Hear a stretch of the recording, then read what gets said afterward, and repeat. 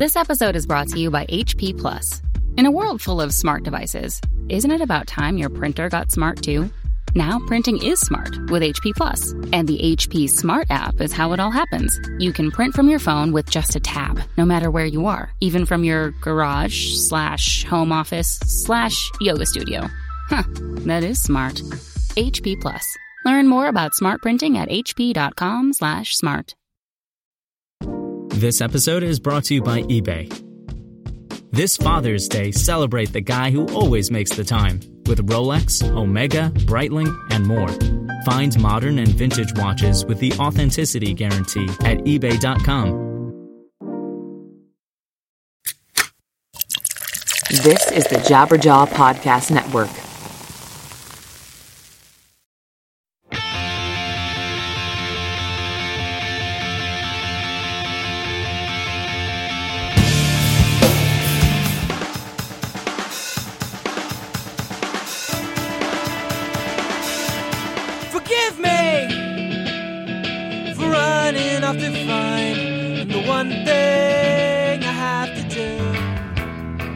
Welcome to episode 61 of the Washed Up Emo podcast. I'm Tom Mullen from washedupemo.com. Today, we welcome Barry Lott from the band Camber.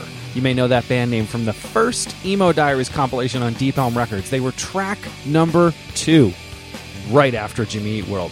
Great placement, boys. Camber is very special to me as they were the first CD that I was ever sent at the college radio station that I worked at, and helped kind of kickstart my journey into Deep Elm emo music in general. We talk about band's history, the New York City scene in the 90s, and what's everyone up to right now. Hope you enjoy. Thanks for listening. Hit me up on the internet, washedupemo.com. Enjoy.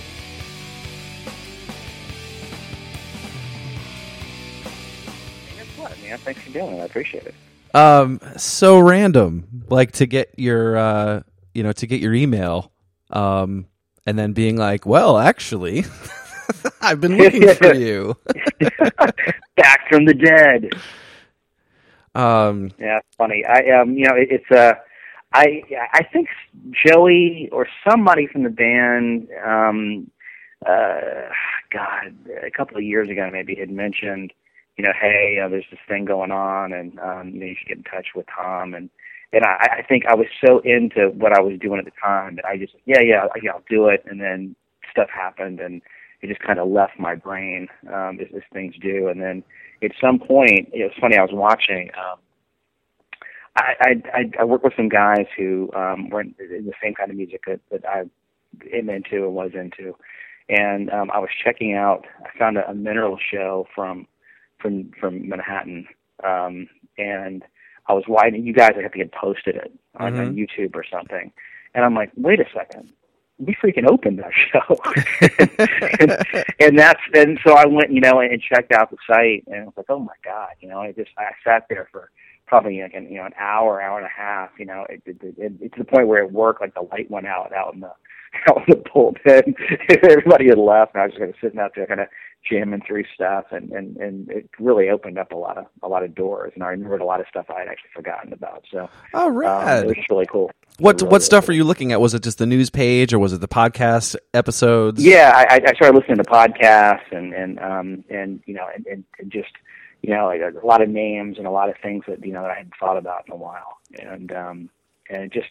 It was such a cool time, the 90s and, the early and mid and late 90s and, and in music in general and everything that was going on. And the fact that we, got to, we had a kind of a front row seat to see a lot of it happen, and we're involved in it in a little bit, which was nice. And, it just, it brought all that back, Nice. And, so it was just super. And I think it's great that, that you're keeping it alive, and there was just so much good music made back then, and people forgot it. And I hate when it gets lost. I hate when bands today take band names from back in those days. It's like no, you're not freaking 30-06, and in truth, no, you're not Camber.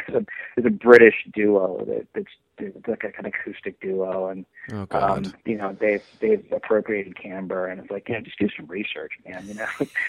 A lot of names left out there. You don't have to use names of people as basically So anyway, it's just, you know, stuff like that.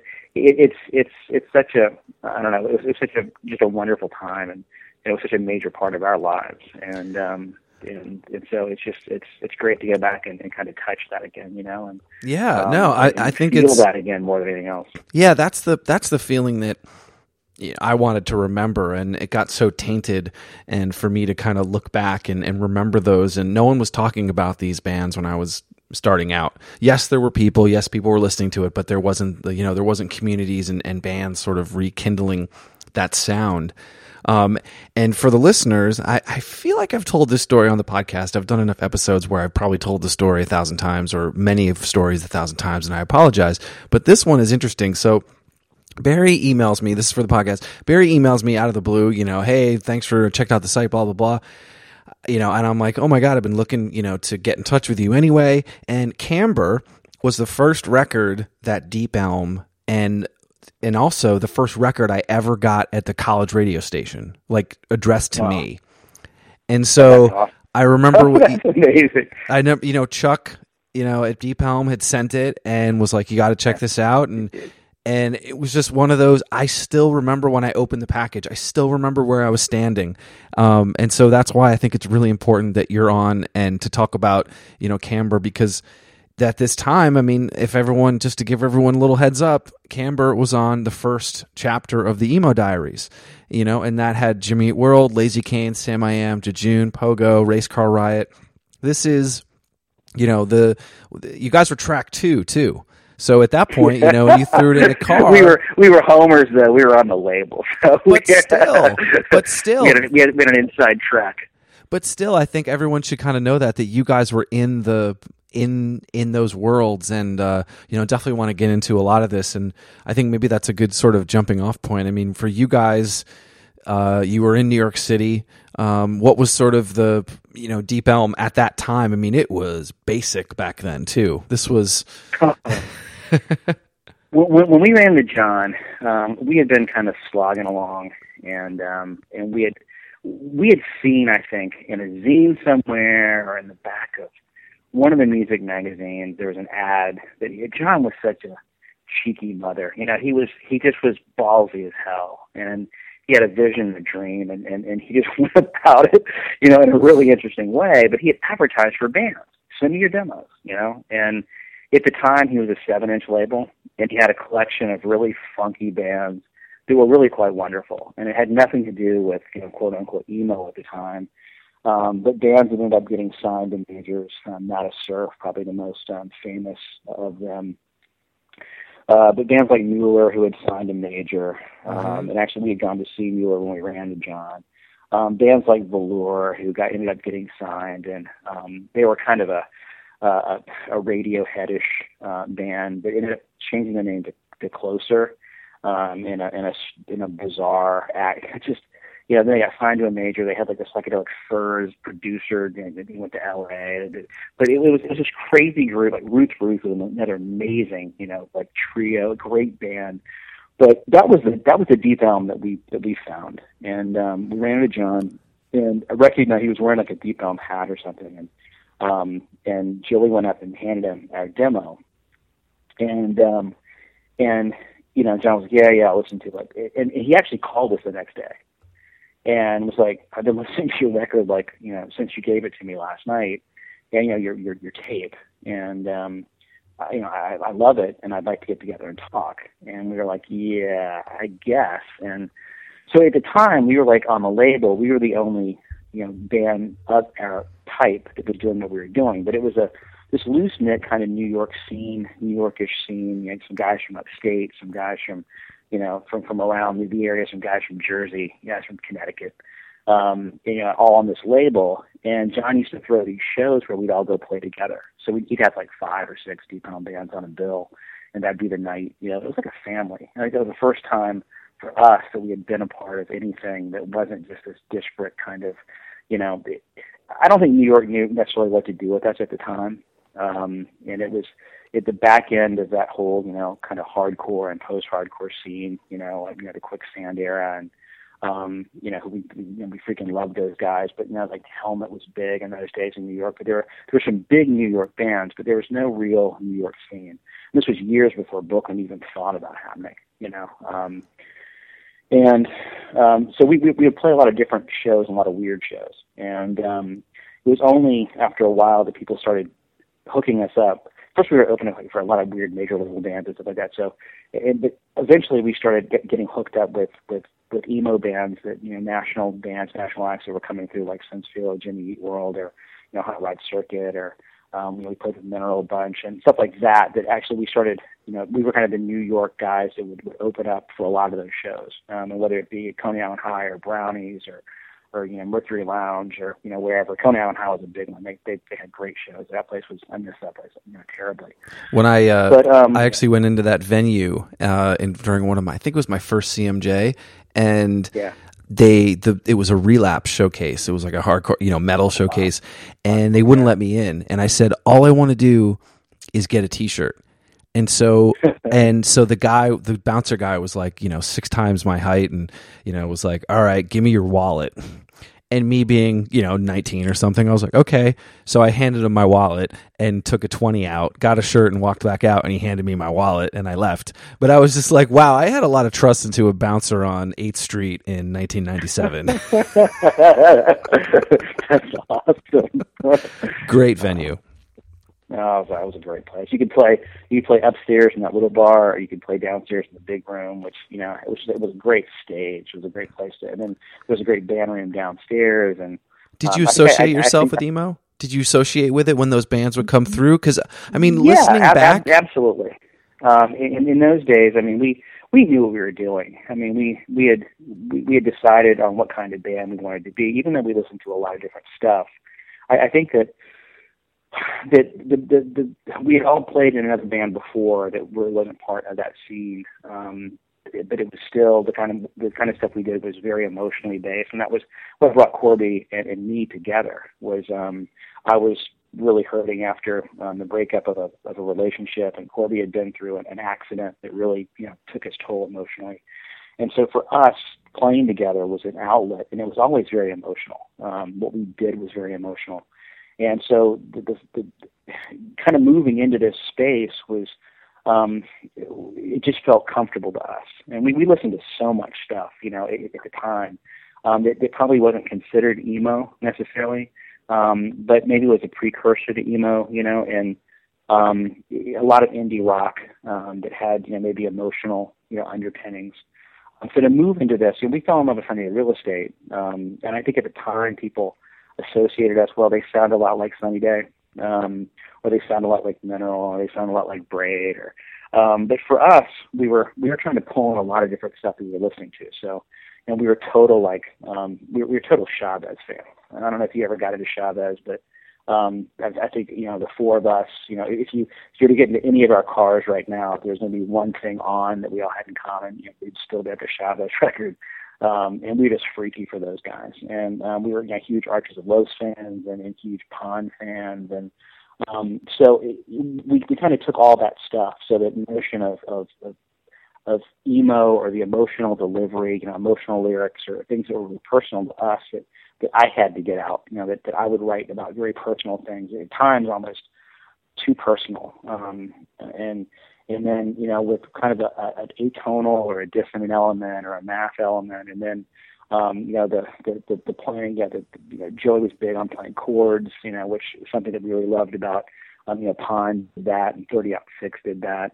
And that was something we really dug. And he was, Joey's such a great bass player. He was able to do that stuff, but that gave us so we kind of combined all this stuff and worked our way through it. But we knew eventually that we felt at home in that emo scene. It made sense to us to be married, to those bands, or to be at first opening for those bands in New York, and then traveling out, away from New York to play like these big festivals at like Wilkes-Barre, Wilkes-Barre, Pennsylvania, or Asbury Park, where you're playing, these 2-day festivals with nothing but, emo bands. Like that Wilkes-Barre thing was like, the first day was all like hardcore bands. The second day was like, amazing, emo, or more emo bands.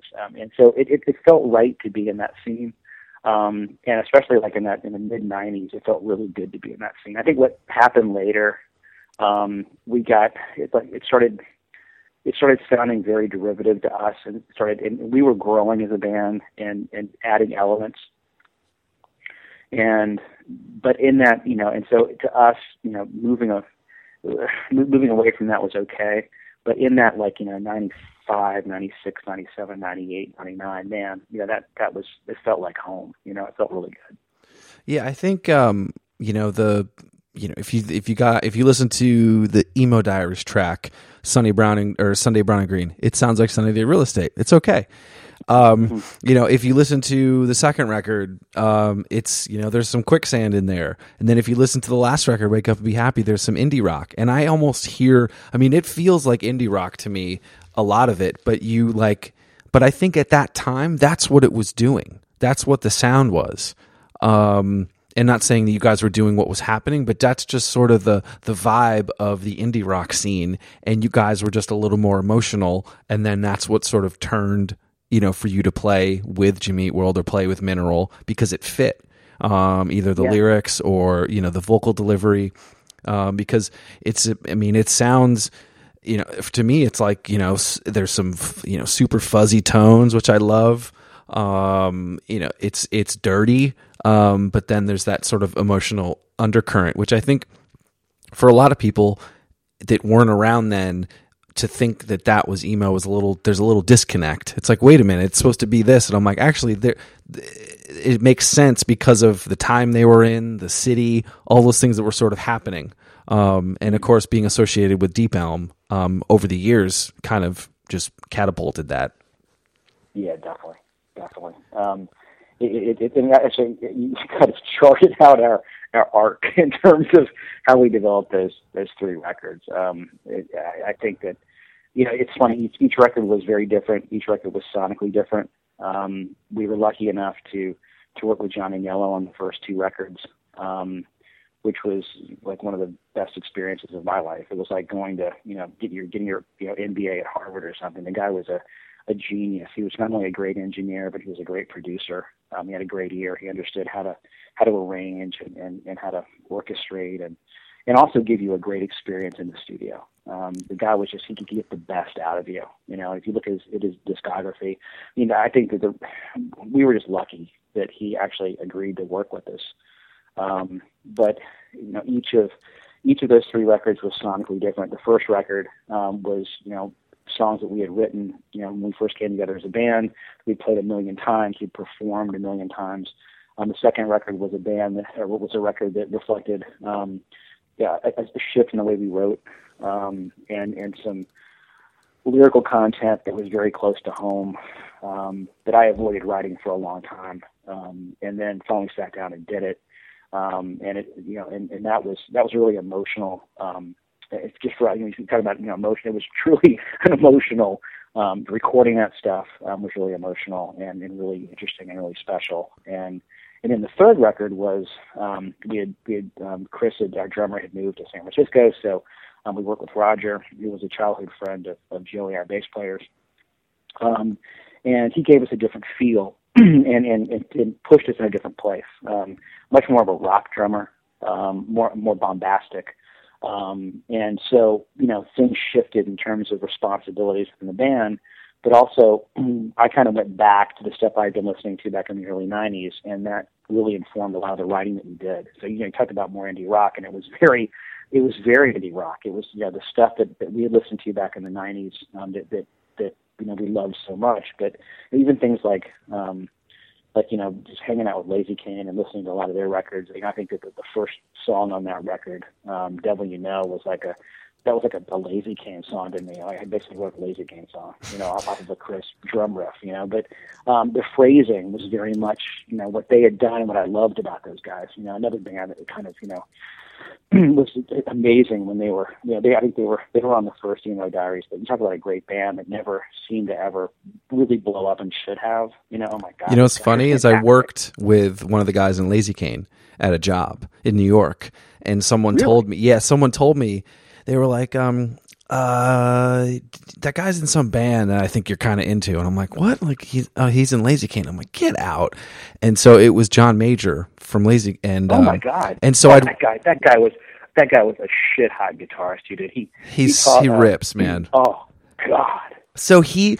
I totally embarrass him. This is like probably I forget when I brought it up, but I was like, dude, just so you know, giant Lazy Cane fan. And he was like, oh geez. And so we ended up being really good friends, and I still talk to him all the time, but he gets so embarrassed because anytime I'm with him and he introduces me, I introduce him as John from Lazy Cane, just because I know no one else knows, but it's just funny for me. But yeah, like those guys, you know, I saw them, you know, I think I saw at the Drive-In Lazy Cane Jimmy Eat World Tour. You know, that's when I saw them in college.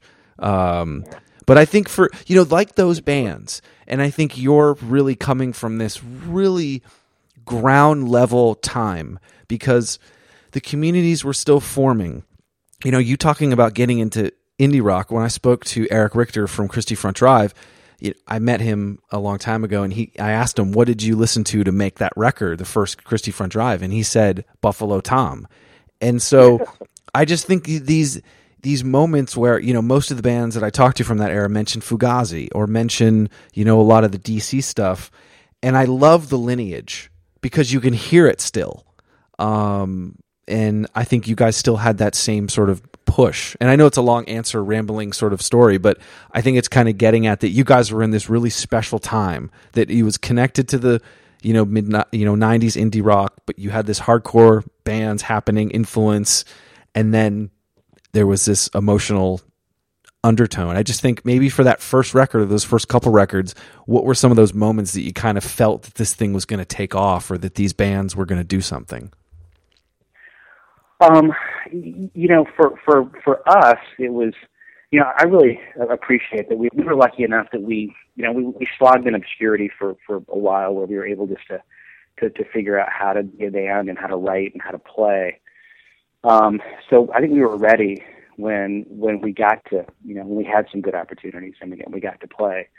But I just remember once we, you know, it again, like I said, there was so much good music going on at that point in time.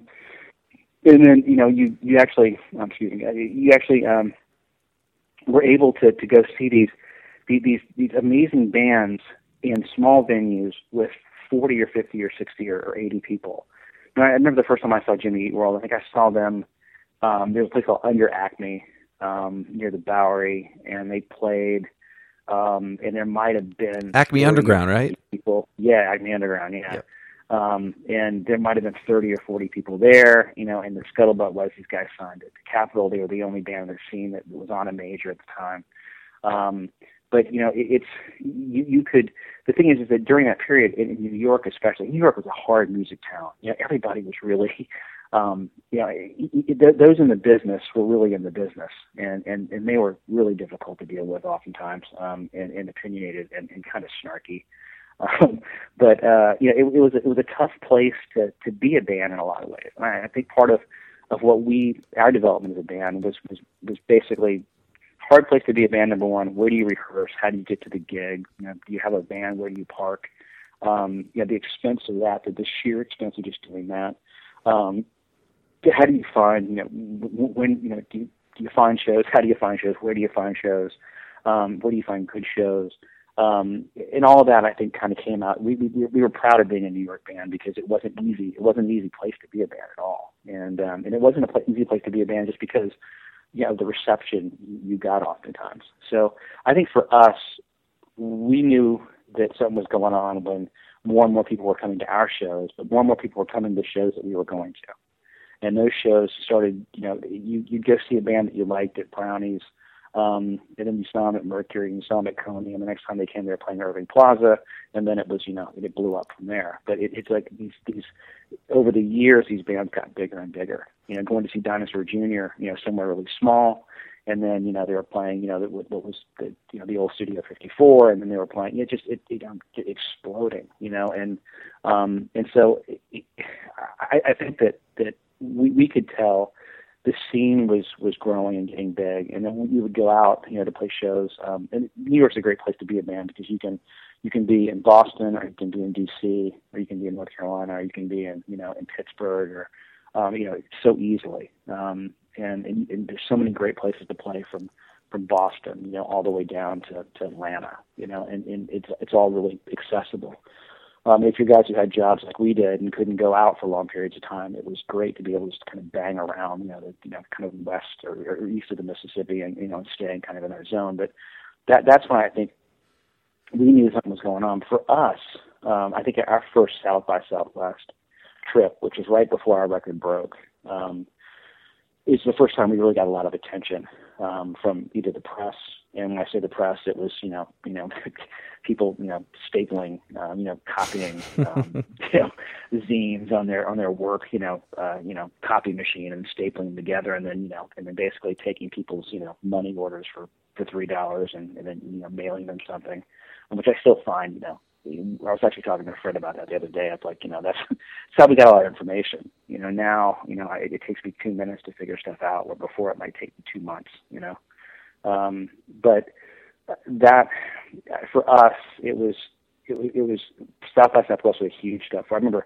sitting at breakfast with Joey during our first South by Southwest trip and going, hey man, this is going to happen.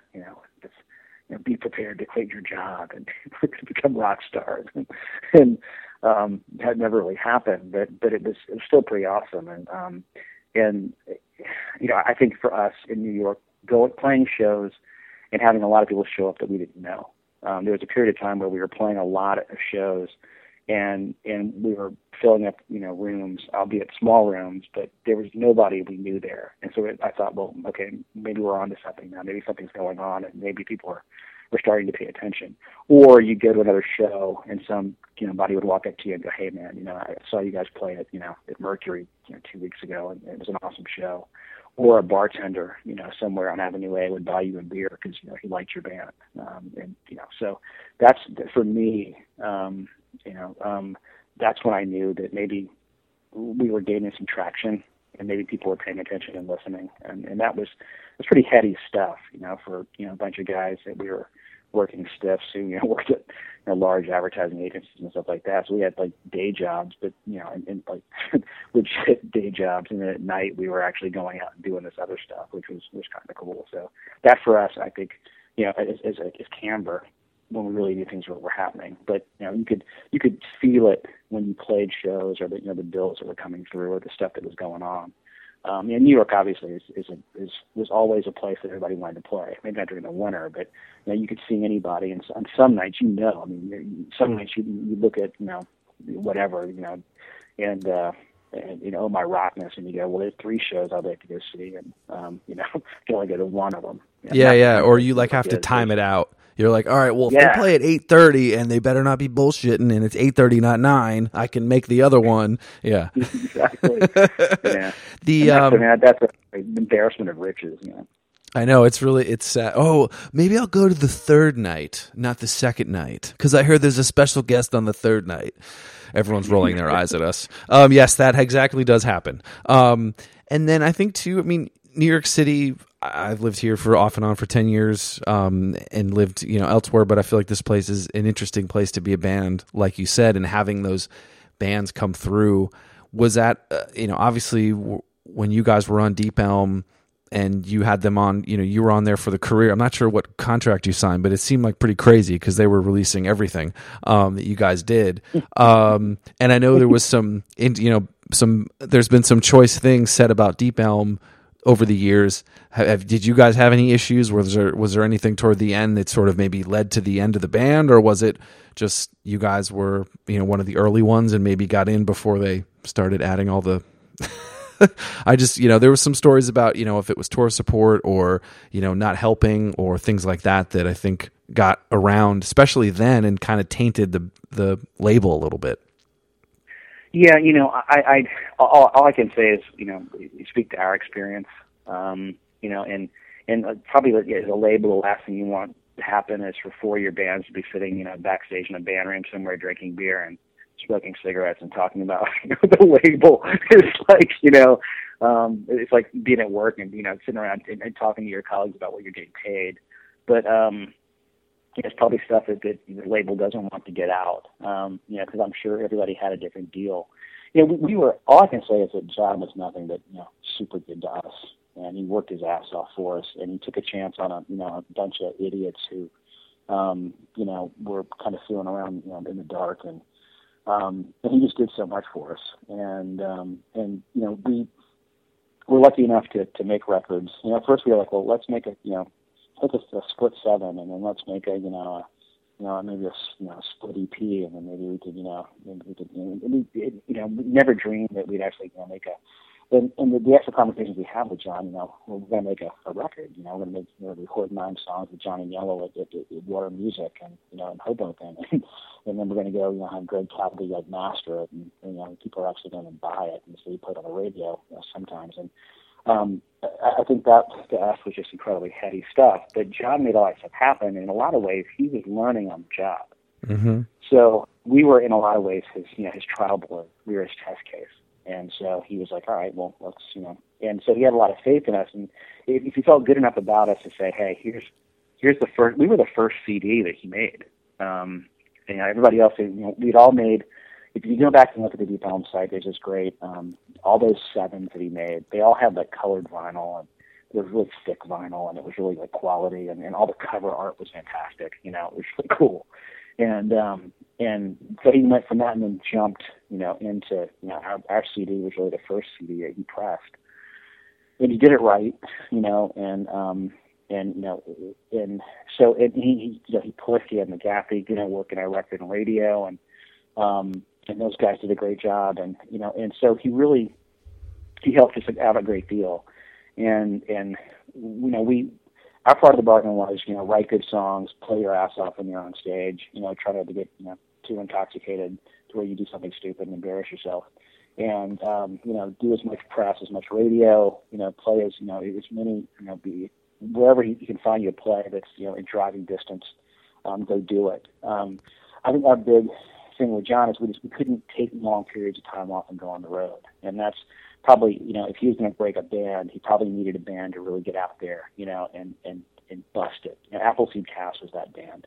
They were able to go out there and live on the road. Those cats, man, they had like a van with like, bikes and the whole thing. I mean, they were in it for the long haul. And that was the kind of band he needed. And I think probably that's not, because of, we basically, we came, Appleseed Cast was right behind us in terms of the records that John released.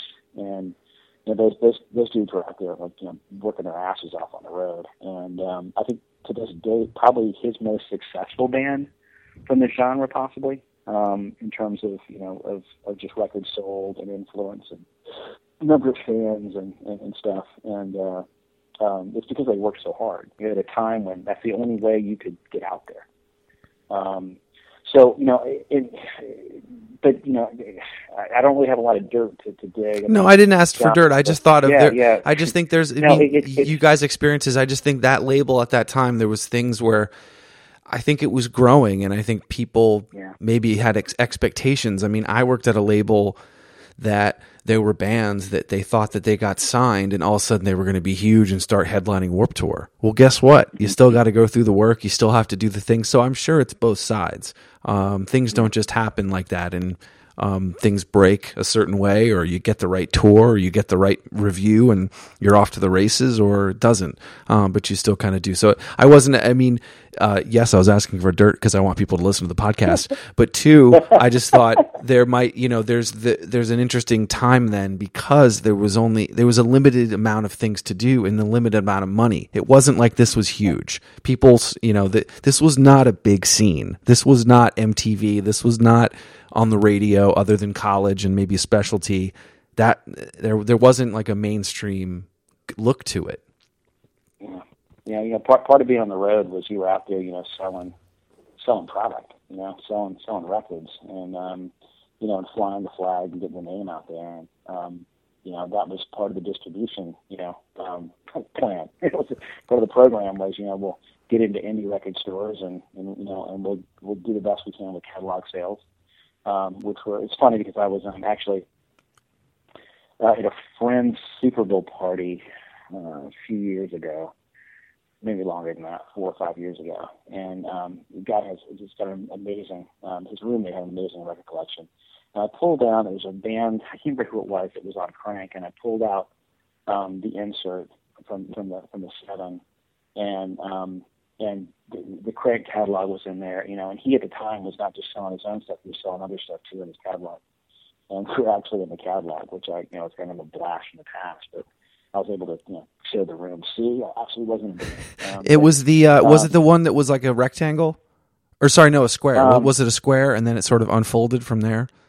Yeah. I know that one. Yeah. That's Cranked. Was selling a bunch of stuff then. Yeah. What did you when you guys were? I guess the band ended in 2003. Was it that everyone was moving on to something else, or your jobs took you away, or what was sort of the end? I think that all of the above. It was a situation where we, when Chris left to go to San Francisco, he did it for a great career opportunity, and so we were able to replace him with Roger and made the third record, and we did everything we could.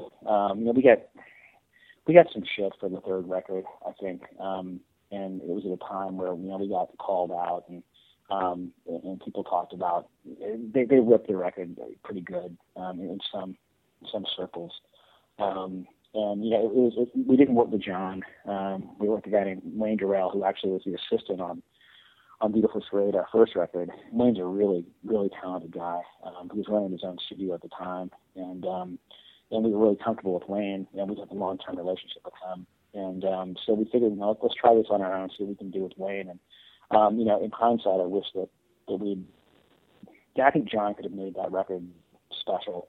It was a well-written record, I think. I think John just his production touches and his ability to help us, kind of compose or recompose or rearrange, and maybe, I think it was a little bloated. It was the first time we'd ever used anything that was automated. So we used Pro Tools, and we obsessed, and we screwed around with it, and we kept adding stuff we shouldn't have. John was an analog guy. He was a Pro Tools guy, but in the old days, he was like splicing tape, and and everything was analog, and it was all hands on deck when we did mixes. We got 2 or 3 mixes, and so it was very streamlined, and so you could only get so much in. You only had so much time. You had to work fast. And you had to live with it. And that's what he specialized in. We made those records, his first 2 records, in an astounding, short period of time, both of them. But so anyway, we went and we played behind that record, and then Corby ended up moving to the other, the lead guitarist in the band. You can say the lead guitarist. Corby moved to Portland, and we replaced Corby with Chris, the original drummer's brother-in-law, and Dave did a great, he did a great Corby impersonation, but also had a lot to add. He was a great vocalist, so we were able to do some things we hadn't done before. And we actually did that little kind of split EP that we did with 7 Story in Branson. Which, why isn't that on streaming services? I was just noticing that EP is nowhere to be found. I don't know. And there's 3 songs that we did on there that we did, at that band, that configuration. With Dave playing guitar, and it was, I really liked it. I liked those 3 songs a lot, and actually the last song we recorded, it was a nice bookend, and it was actually about the band coming to an end. So I had a feeling at that point that the song was very much, about the notion of saying goodbye, and the lyrics are all about just basically hanging it up, and I had a pretty good feeling at that point that's where we were moving. And it just, I think at some point somebody said, I can't remember which band was breaking up, and they said, the band is a wonderful thing and a terrible thing because it really is, it retards your growth. It is guaranteed to not allow you to move forward in your life. Mm-hmm. And you're kind of tied to adolescence in a lot of ways. And being in a band is very much about that. And it's hard to have adult responsibilities unless you're, making a lot of money. And able to so it kind of retards growth in a lot of ways. And I think at that point, Joey was talking about walking away, and that was the last member. So I had to ask myself, well, so it's going to be basically the Barry Lott band with 3 guys I didn't start with. And although I loved those guys, we were already, working on a new bass player. And we were in Connecticut one night. I just remember thinking, it was cold and I missed home, and I thought, I think it's probably a good time to fold the tent. And so we did, and it was a natural end. It was a good time to end, and I think we felt good about the run that we had. But it was hard to do because you're attached to it, and it's just about being able to hang out together and play together, and oftentimes I think a lot of bands would say when you stop being a band together, you just don't see each other as much as you used to. Mm-hmm. And you go from seeing each other 5-6 times a week, and bonding over the thing you love most in the whole world. It's like being out is like it's like a road trip with your best friends, and you get to go see a great show, and you get to play a set too. Like great, that's awesome, and you drink some beers and hang out and see some bands you really like, and then we get to play for an hour, cool. So it's a wonderful thing. But I think to answer your question, that natural end, it was definitely time, and maybe we'd overstayed our welcome by a year or two. But it was. I think we pulled the tent and felt pretty good about it. Is anyone else doing music? Are you doing music now? Did you do stuff after Camber, or was that kind of it? And then you kind of went into real life and work and.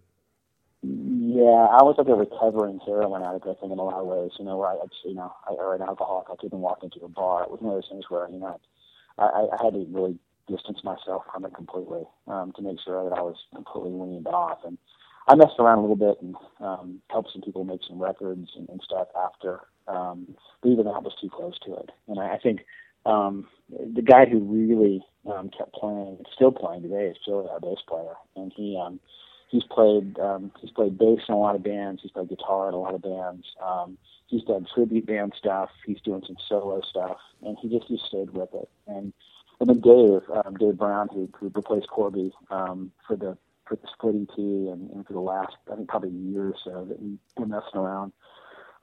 Still does stuff. He still plays, and he was in a couple bands, on the scene as well before we actually joined Camber. So I think he still messes around a bit, and but I think that's it. I know. So for you, you said earlier that or just a bit ago that you sort of were going through some stuff that was a little tougher and sort of the recovery. Was that another part of the kind of the band being like, I just can't be in these situations anymore? No, it wasn't. It was for me, music and playing music is an all or nothing kind of thing. And I think I realized about about myself is that I can't do it casually. I can't mess around with it. It's if I'm going to do it, and that's I think ultimately I become obsessed. And I become overly committed, and then you start neglecting other parts of your life. It wasn't it wasn't like a chemical dependency, the problem with alcohol. But I think probably maybe in the mid to late '90s, people may have probably had some kind of weird drinking issue. Mm-hmm. But we definitely like to have a couple of beers before we play, and sometimes during, and then certainly after. But but who doesn't? But so the thing is that for me, I think that the only way I could really get away from it was to get away from it, and if I'd taken a half step out, I would have gotten sucked right back in. And I think a lot of people have that problem. And it's not it's the process, it's the creative process, it's the being able to play together. But then that's not enough. I can't go in a room with these guys and go, we'll just play in the room, It's like, well, what if we could play a show? Well, then what if we could play a bunch of shows? Well, what if we record something? And so and that's how it started, and you fall right back in that cycle, and it's very easy to do. We talk sometimes, it's whether we show up for somebody's wedding or somebody's funeral or somebody's whatever. There's always hey, maybe we should go get the band. You could play a Camber reunion show, mm-hmm. which is a really good and bad idea. It's a good idea because it'd be great for us. It's a bad idea for a lot of reasons. The biggest part, I'm definitely afraid that nobody would show up. like, we first started playing out, and there's like one guy in the back of the dark, and you just hear, thank you, the guy in the back, in the dark. Thank you very much, So I think that, to answer your question, that was why I had to, completely, just not do it. And I messed around with friends, and I was lucky enough that when I moved from New York down to Florida, I'm actually from Florida, so I moved home and ended up working at a place that actually had it was wonderful. It had a band pit, so we had guitars and amps and drums and PA and the whole thing. And so we would, like, every night about 6:00, we'd start like jamming, and we'd play for a while. And that was a wonderful just release and ability to be able to still play and mess around, and but with no expectations of doing anything other than just that, Mm-hmm. Well, that's cool. So what are you doing now? What have you been up to the last 12 years? God, not all 12 years, but what are you up to now? Are you still you had mentioned ad agencies earlier. What are you sort of in? Are still you working in the business? I left the business for a while, and actually when we moved down to Florida, I opened a high-end dog boutique. Really? Everybody's got an Escape from New York plan, and that was our Escape from New York plan. It was an ill-conceived Escape from New York plan, but it was, it got us out of New York and got us back home. And that lasted probably a couple of years, and we sold it off. And then I got back in the business, got back in advertising, and I've been doing that since 2006, I guess. Are you an art director, copywriter, CD? Strangely enough, I'm a strategy guy. Oh, okay. So yeah, none of us were creative, which I found interesting. When we all met, Corby and Chris were media guys, and I was an account guy, and we all worked on Procter & Gamble. So it was kind of a weird, our gay lives were very different than our lives, and it was like, we were all about flying back and forth to Cincinnati, and we worked at a top 5 advertising agency, and there was a lot of pressure. It's a lot more corporate than you think. The whole notion of an advertising agency is when you work in a place like that on something like Procter, it's not freewheeling and loads of fun. It's kind of just the opposite. So, especially in media or account management. So, but that's actually where we met and how we got together. And that, I think our day jobs actually pushed us into basically what became our night jobs. Mm-hmm. But yeah, Corby works at a large agency in Boston, and Chris works at a large agency in New York, and I work now at a joint down in Palm Beach, and got a 100-person digital firm. So we're all still in the business.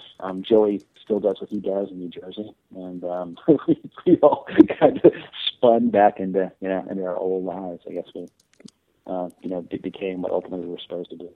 That's great. Well, that's cool. That's all the questions I had. Well, thanks, man.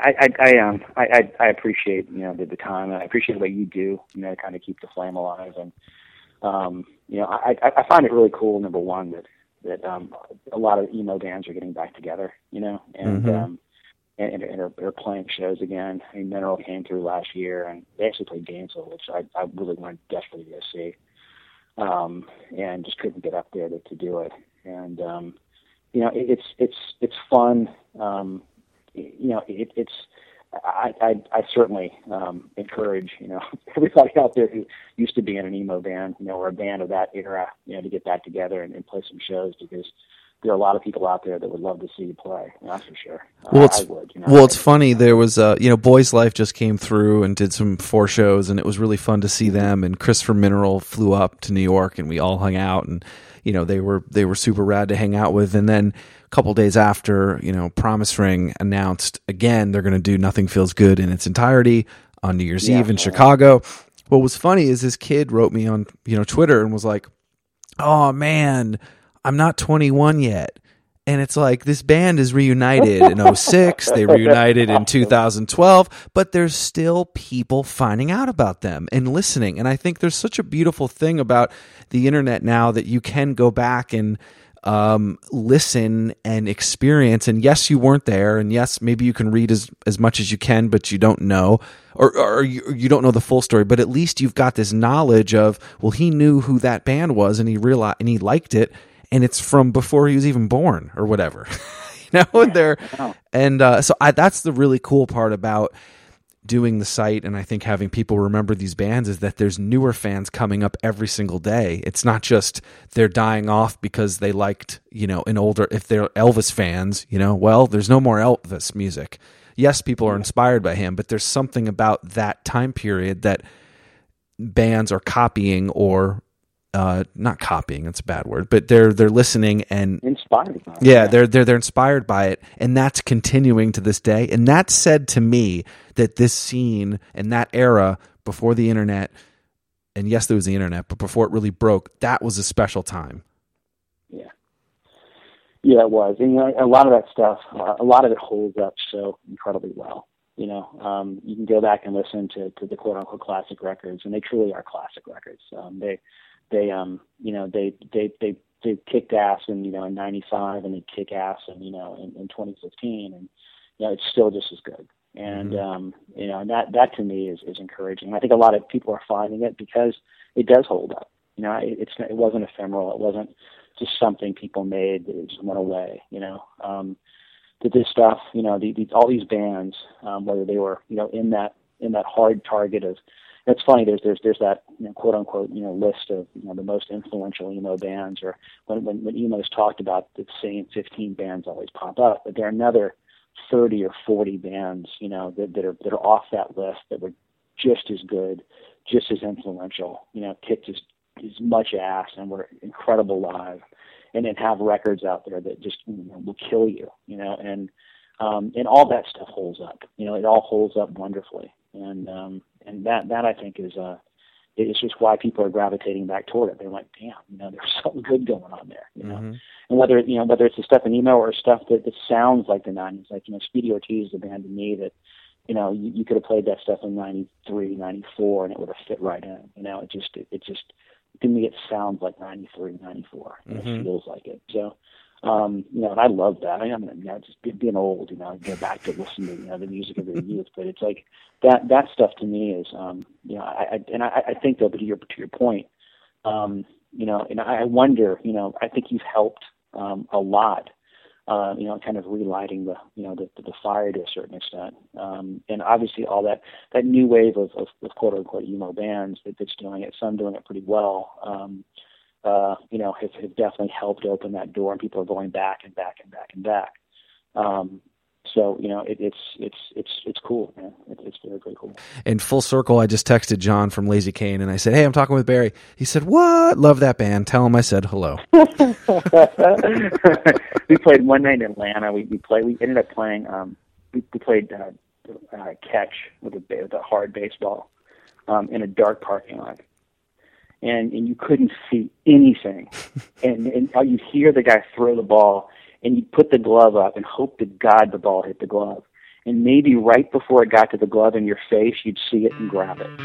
And it's like, what the hell, Now, guys, everyone listening, anyone that's younger, that is what you do before you had a cell phone. You played catch in the pitch black. That's just what you did. God, there's nothing else to do.